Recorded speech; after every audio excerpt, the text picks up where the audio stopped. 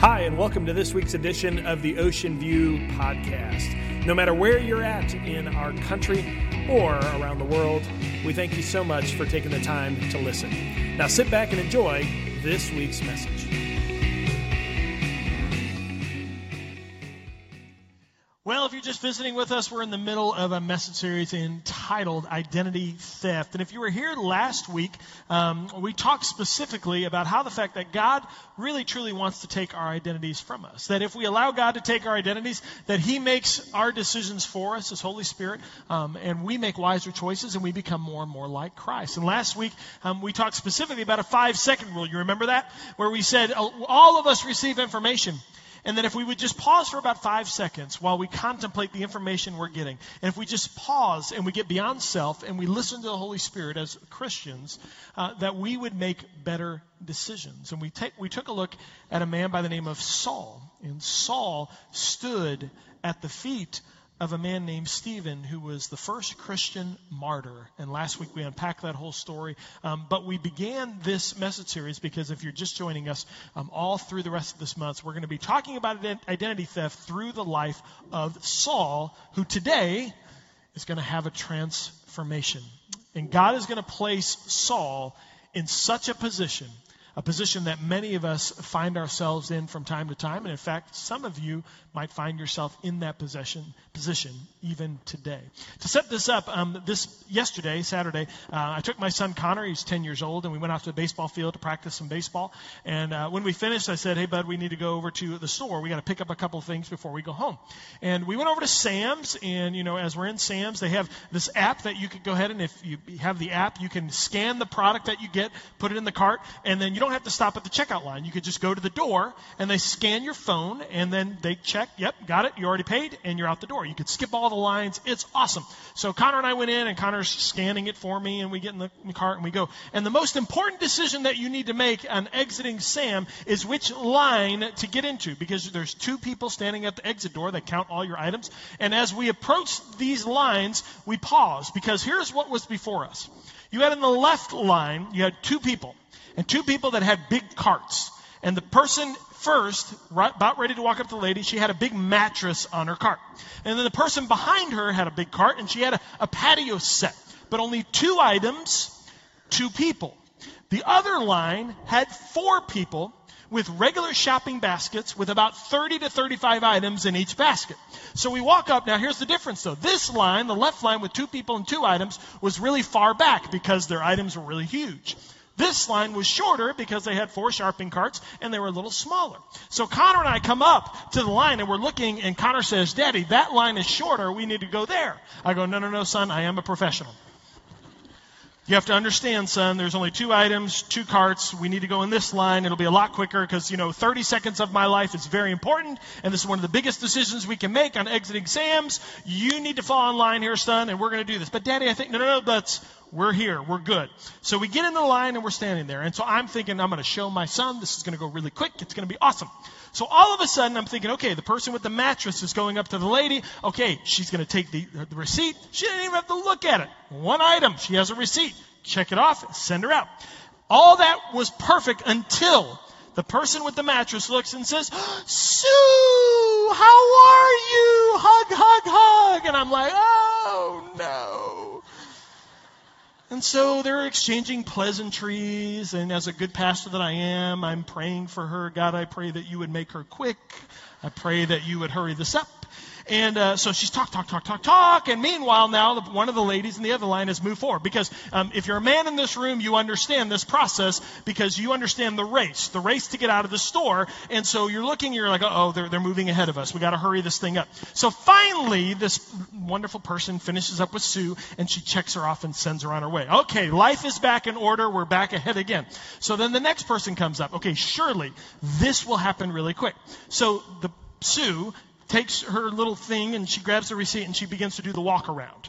I understand it's an expensive purchase. You need to do the walk around, but I'm thinking, Sue, come on. It's 1 big box. I mean, really, look at the receipt. You can see it. It's a big box. I mean, let's check us off. And she walks around, and then I kid you not, she says, Phil, I need you at the exit door, please. Phil. Like, what do you got to be a Phil for? It's one item. Phil, we need a code check here at the door, Phil. So I'm sitting here now, and all of a sudden the line now has two more people have gone through. So now there's only one basket left, and there's no one behind the basket. So Connor is standing there, and Connor looks at me and is like, Daddy, you have a line. Now, my pride said, heck no, kid, we are going to finish this and we're going to win, and I'm not going to go give in to this. And all of a sudden I look, I'm like, Phil is probably right around the corner. He's going to move really quickly. God bless Phil. And Phil, if you're in the audience, love you, man. It's awesome. But here's Phil. Ready? I'm like, Phil, hurry it up. Let's go, buddy. Come on. Phil didn't hurry it up. So finally I look at Connor and say, okay, Connor, you know what, buddy? I think you're right. There's a problem here which has caused me to make the wrong decision. So we're going to move over here, and we're going to move to him. Daddy, I told you. No, you didn't tell me, son. I still had it right. Unforeseen circumstances were right here. So we're here, and now it becomes the stress gets on, because now you're looking at that, and that better not win. So now the cart gets through, and we get to the person, and Phil is still dealing with this over here. So I'm like, okay, good. And Connor goes, yes, we made it. I'm like, yes, son, it's great. A lot of ladies in this room, yes, we men, we think this way. Yes, we're sorry. Sorry to say, we do. So all of a sudden we're standing there, and the lady, I kid you not, I take my phone, I open my phone, true story, I hand her the phone, and she goes, oh, I'm sorry, sir, I don't have one of those scanner thingies. You have to go to the line next to you. That's not the funny part, because Connor and I look at the line to the left, and oh no, it's not just the one person. There are 6 carts behind it. True story. I looked at the guy behind it as if to say, buddy, you saw that I was right in front of you. He looked at me for a brief second and he went, So Connor and I had to go all the way in the back of this line, and we had to wait all the way to the front. And of course, my son, God bless him, if you'd have just gone to the other line, you'd have found that out sooner. You could have gone back. I'm like, no, it's wrong. It's wrong. Bottom line is I hate that feeling. When you don't know which is the best choice, which direction, which decision, God, which is it? And it's really, in essence, a state of limbo. And if you're taking notes, a state of limbo means this: an uncertain period of awaiting a decision or resolution, an intermediate state or condition. And a wise man once told me, Terry, in my life, when God says yes, it's awesome. When God says no, it's awesome. And I remember looking at him saying, well, wait a minute. When God says yes, that means it's what you want. And when God says no, it's what you want, but God says no to you. I go, how's that awesome? He goes, because what's worse than God saying no is when God doesn't necessarily say anything. And when there's a time of indecision. And when you don't know which way to go. He said that place in between a yes or a no is a very, very difficult place to be. And today we're going to unpack how Saul from last week is going to get placed into a position where God is going to make him wait and put him in the land that I call the land between. If you have your Bible, we're going to go to Acts chapter 9, beginning in verse 1. You can follow along on the screen. If you have your iPads or iPhones, you can follow along there too.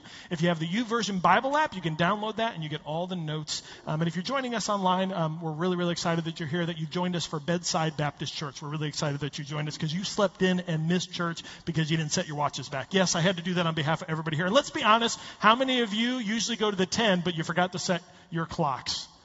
Nobody wants that. There's some people. There's a wife right there elbowing. I know that's you. Here we go. Acts chapter 9, verse 1 or 2. Meanwhile, Saul was uttering threats with every breath and was eager to kill the Lord's followers. So, last week we ended where Saul saw Stephen martyred in front of him. And that put Saul in a position where he was threatened because Stephen, the guy who was killed, said, Jesus Christ is the Son of God. Saul obviously didn't believe that. And this Christianity thing was spreading, so Saul went on a vengeance. I'm going to go after every single follower, Christian, follower of the way, so that I can capture them. He went to the high priest. He requested letters addressed to the synagogues in Damascus, asking for their cooperation in the arrest of any followers of the way. And last week we said followers of the way were Christians. He found there. He wanted to bring them, both men and women, back to Jerusalem in chains. Theologians will actually tell you that he didn't just go and capture Christians. Saul was a brutal murderer of Christians, that he would bring some back in chains, but there were many that he would have executed along that journey. So he was on the warpath, and now he's heading to Damascus. And God has had enough, and God is going to intervene in his life. Continuing on.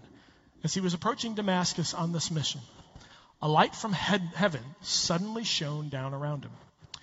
He fell to the ground and heard a voice saying to him, Saul, Saul, why are you persecuting me? Who are you, Lord? Saul asked.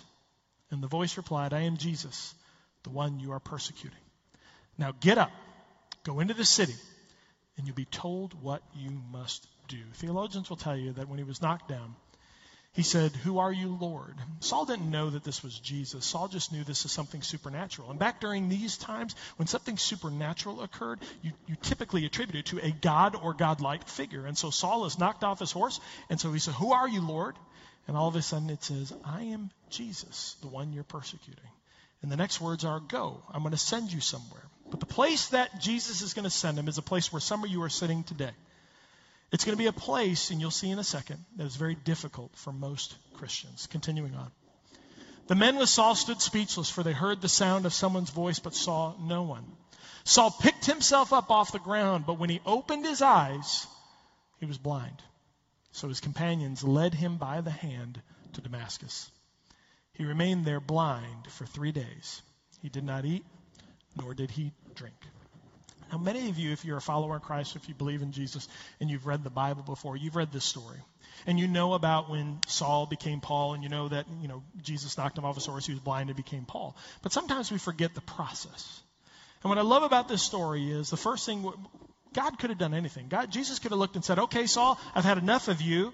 Okay, right now, you need to knock it off. I'm Jesus. You kind of get that right now because I can make you blind or I can knock you off your horse. And so you need to follow me. He could have done that, but he didn't. He sent him to a place for 3 days, not knowing what was going to happen. He didn't even know it was going to be 3 days.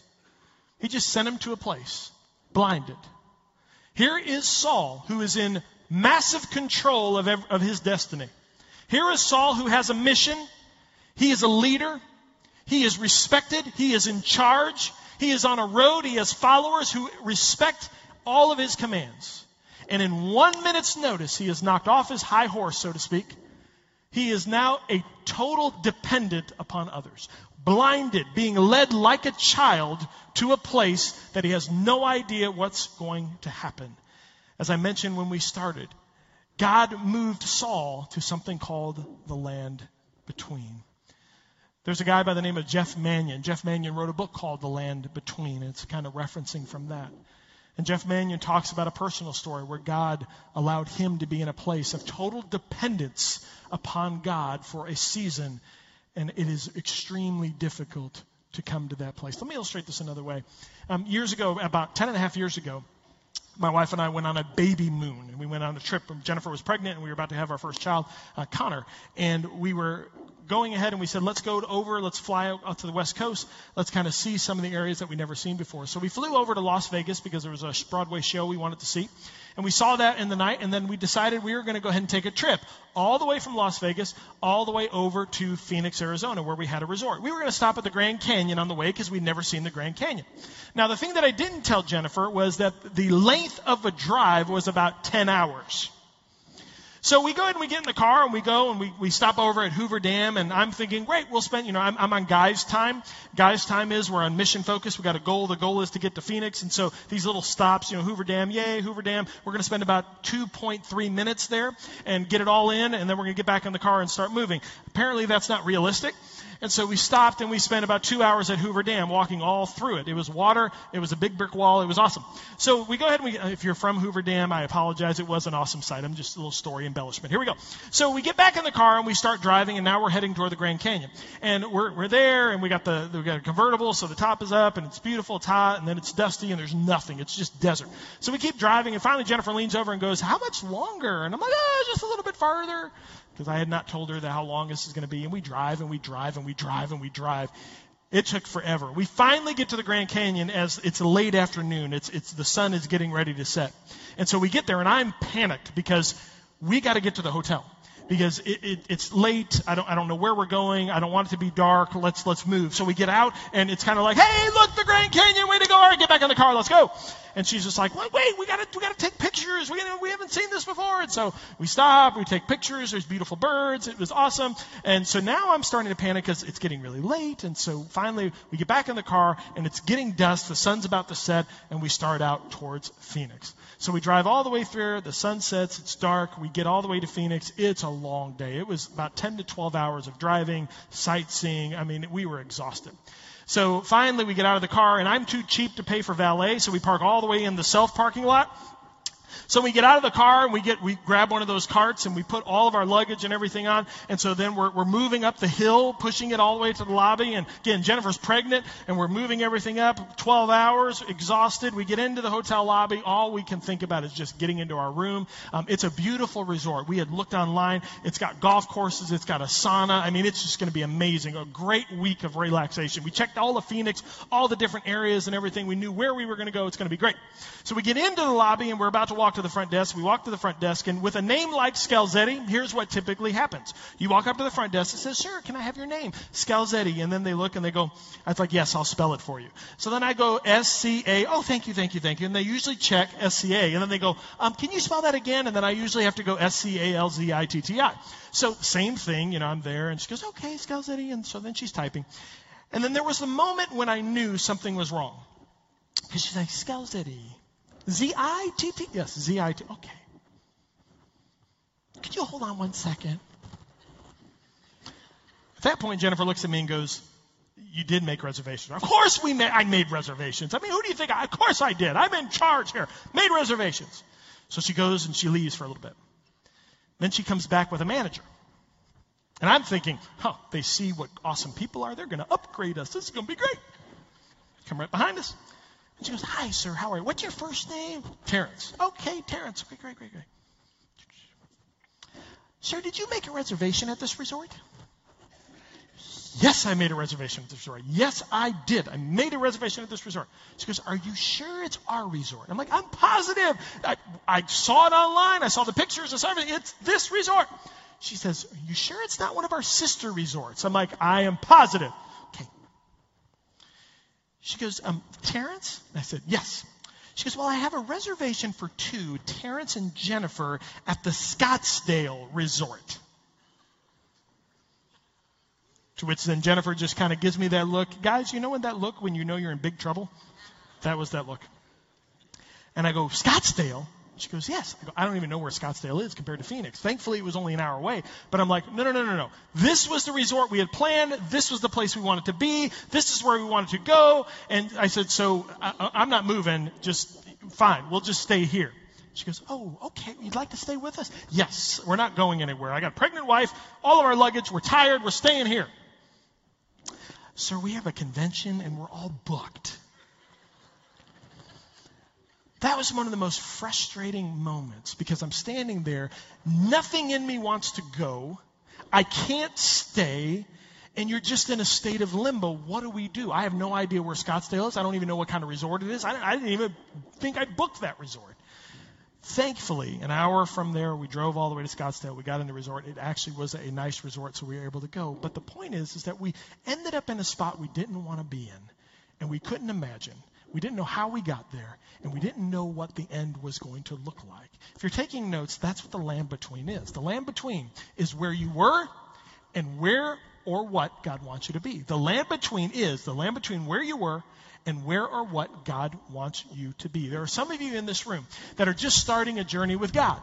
Now, maybe you're beginning and all of a sudden you got a new job, you got a new focus, the world is your oyster and you're beginning and you're here at the start of a destination and God is good, we're all in control, we're not wondering what's happening, we know we're here and we know we're moving and you're excited. There are some of you that are finishing a journey and you're over here at the end where you said, wow, it was a lot of work, it was a lot of difficulty, but now I see where God has taken me, I've gotten here, God is awesome, it's finished, this is great.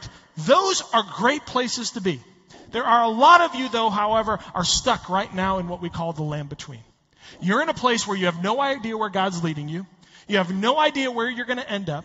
You don't know what God is doing. In fact, there are many times you're saying, God, what is going on? I can't understand this. There are times in which you look at God and say, God, this is not the deal. I didn't sign up for this. I became a Christian, but you're the genie, God. I'm supposed to talk to you. You're supposed to point me in a direction, and you're supposed to come through for me, and you're supposed to have what I want at the end of the journey. That's how it's supposed to be. I'm not supposed to be stuck wandering, not knowing what's going on in life.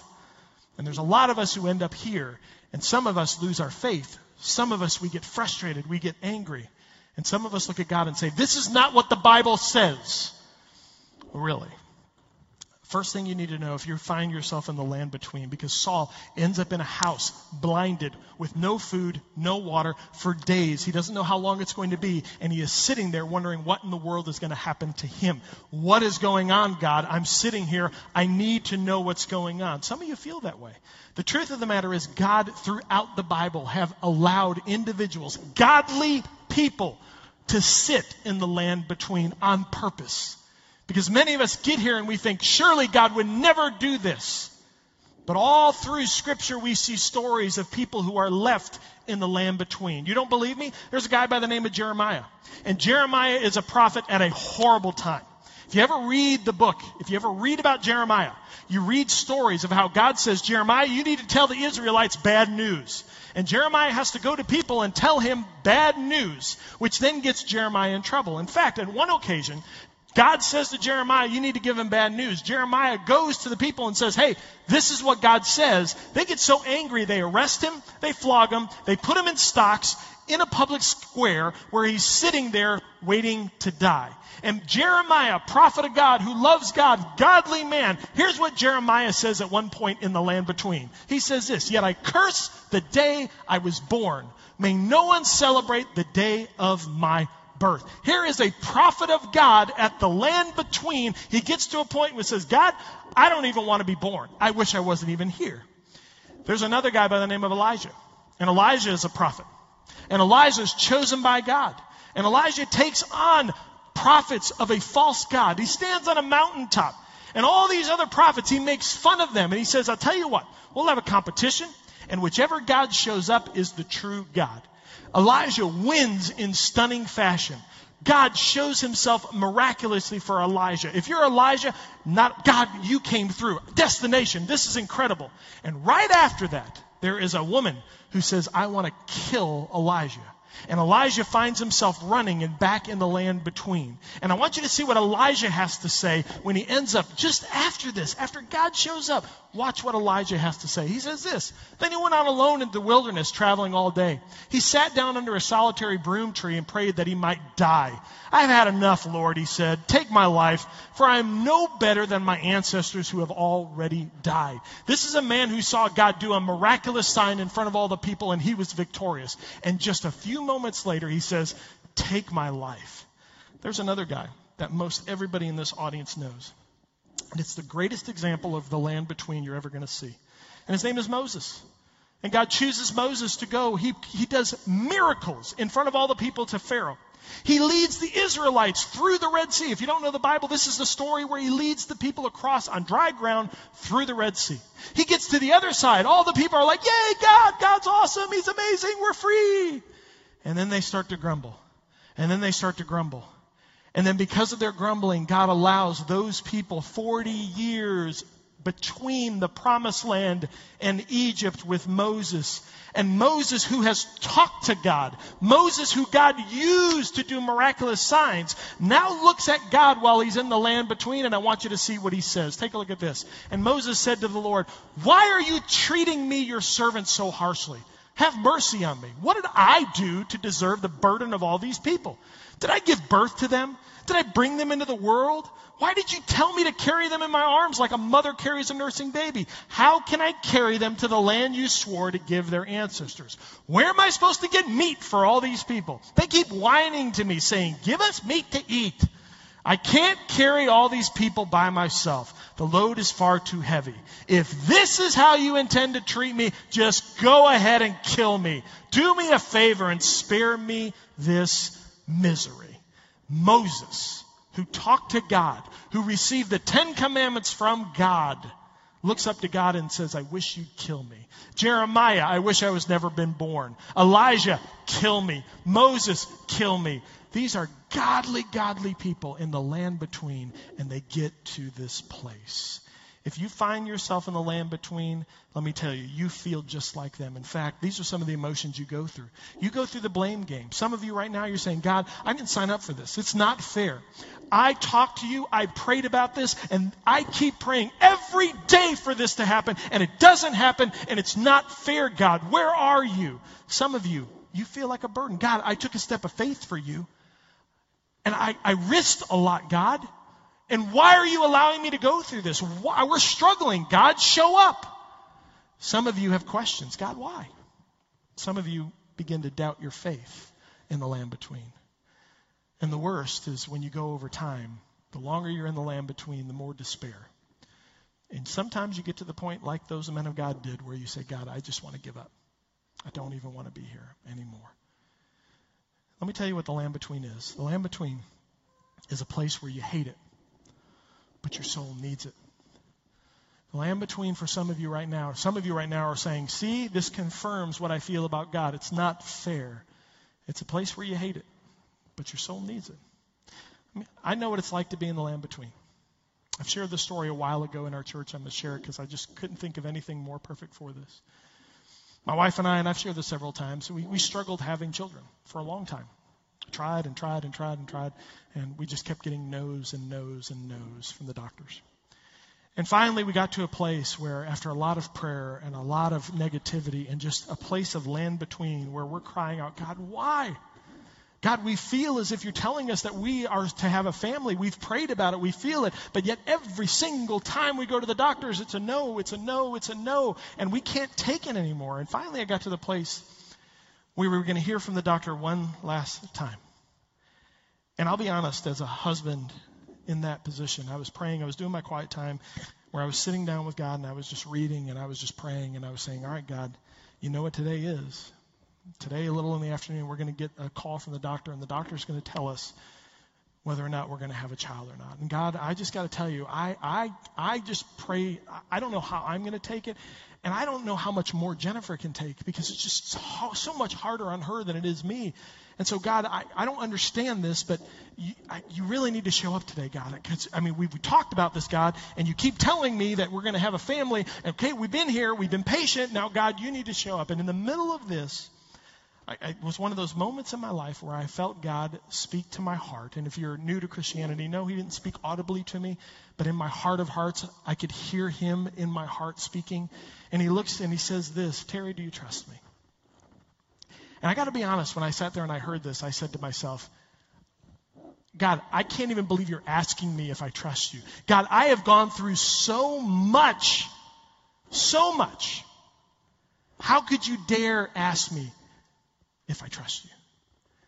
And so all of a sudden, I remember sitting there and saying, of course I trust you, God. God, this is going to be amazing. So God, you need to show up. And then all of a sudden, a little bit later, I hear God say, Terry, do you trust me? And I'm sitting there and I'm like, do I trust you? God, of course I trust you. Now I got to be honest. I'm angry. God, what are you talking about? God, I have sat here, and Jennifer and I, we've tried to live our lives as best as we can. We've tried to be a model for other people so that they can live their lives. And you're asking me if I trust you? And this is where the blame game starts coming in. This is where all of a sudden the comparison, we compare our worst to someone else's best. God, there is a couple that is not close to you. They don't follow you. They do all the wrong things. They try one time and they're pregnant. How fair is that, God? Where I'm sitting here and we're sitting here crying out to you and there's no answers for years. How dare you ask me if I trust you? Are you kidding me? And I felt like God say one last time, Terry, do you trust me? It was at that moment where I just sat back because I was so angry and frustrated. And I was about to speak and then I heard God interrupt me. And here's what he said. He said, Terry, do you trust me even if my answer is no? And that's when I had to sit in silence. Because all that time, the only thing I could think of from a destination standpoint is that God answers was going to be yes. That God, I'm on this journey and I'm stuck in between and it's going to be a yes. And all of a sudden God pinned me down and said, Terry, do you trust me if the answer is no? And at that moment, I was ready to react like I had done before. Of course and I stopped. Because it's one thing to pray with your mouth. It's another thing to actually believe with your heart what you're telling God. And I could say I could trust God all day long, but I had to really think and I had to listen. And I broke down that morning in tears. Because the truth was, I had never thought about it being a no. And after a long time of just sitting there and weeping and just saying, God, it can't be a no, it can't be a no, it can't be a no, I finally got to the place where I said, God, even if the answer is no, I trust you. And then I heard God say to me, Terry, if the answer is no, not only do you need to trust me, do you trust me enough to celebrate me? Because if you trust me, that means you know that I have the best interests at heart. It was at that moment where I just said, God, I release the decision. If I truly trust you, that means whatever you say in this land in between, whatever you say here, I've got to be okay with. That's a difficult place to get to. But that's a place that God wants every person that finds himself in the land between to get to. It's a place of total dependence upon who God is. Not what you want, but who God is. That no matter how long it takes, no matter what happens, that you're able to look up at God and say, God, I trust you. No matter whether it's yes or no, I trust you. And this is the same place that Saul found himself in. I'm going to finish that story in just a second. But Saul is in a place for 3 days. He can't see. He's starving. He's wondering, is this the end of my life? And I want you, for those of you in the land between, I want you to see what God does to Saul. Take a look at this. So Ananias, Jesus went and saw Ananias and told Ananias, I want you to go to Saul. Ananias went and found Saul. He laid his hands on him and said, Brother Saul, the Lord Jesus who appeared to you on the road has sent me so that you might regain your sight and be filled with the Holy Spirit. Instantly, something like scales fell from Saul's eyes and he regained his sight. Then he got up and he was baptized. Afterward, he ate some food and regained his strength. Pay really close attention and don't miss this. Saul is in a room where he's blinded, hungry, totally dependent upon God. God shows up. He regains his sight. He gets food and nourishment. He gets a new mission that God placed that is far more important than the mission that he had. But the thing that I love is Saul, not only will you get all of this, but you will have my Holy Spirit, which will allow you to make better decisions. Because you totally depend on me, you will have not only a life, you'll have life abundantly. You think it's rough in the land between? I'm going to give you so much that you're going to be amazed. For some of you sitting in the land between, you doubt that God is ever going to show up. You doubt that he ever could give you more than you think or believe that you can get. And once you release and say, God, it's you and not me, God shows up in an incredible way. I told you that I was praying to God, and as I was standing there praying that morning, I ran and grabbed Jennifer, and before we started our day at work, I said, Jennifer, I just want to share this word with you because I really believe that we have to get to a place where even if it's a no, that we can trust God. And Jennifer, who many times is stronger spiritually than me, she quickly said, no, I agree. It'll be difficult, but I agree. We prayed and we said, God, whatever it is, we trust you. At about 12 o'clock that afternoon, I received a phone call from the doctor because they tried to get Jennifer, they couldn't reach her, and they called me. And I remember taking a deep breath, and I remember the next words out of the nurse's mouth. You're pregnant. I remember not believing her. I remember yelling at the top of my lungs. I remember the relief. Because what I felt in that moment was not just something that I wanted. It was the journey from the land between into an incredible journey with God. For some of you that are in the land between, you need to remember my favorite passage of Scripture, which is Joshua 1:9, and it says this, Be strong and courageous. Do not be afraid or discouraged, for the Lord your God is with you wherever you go.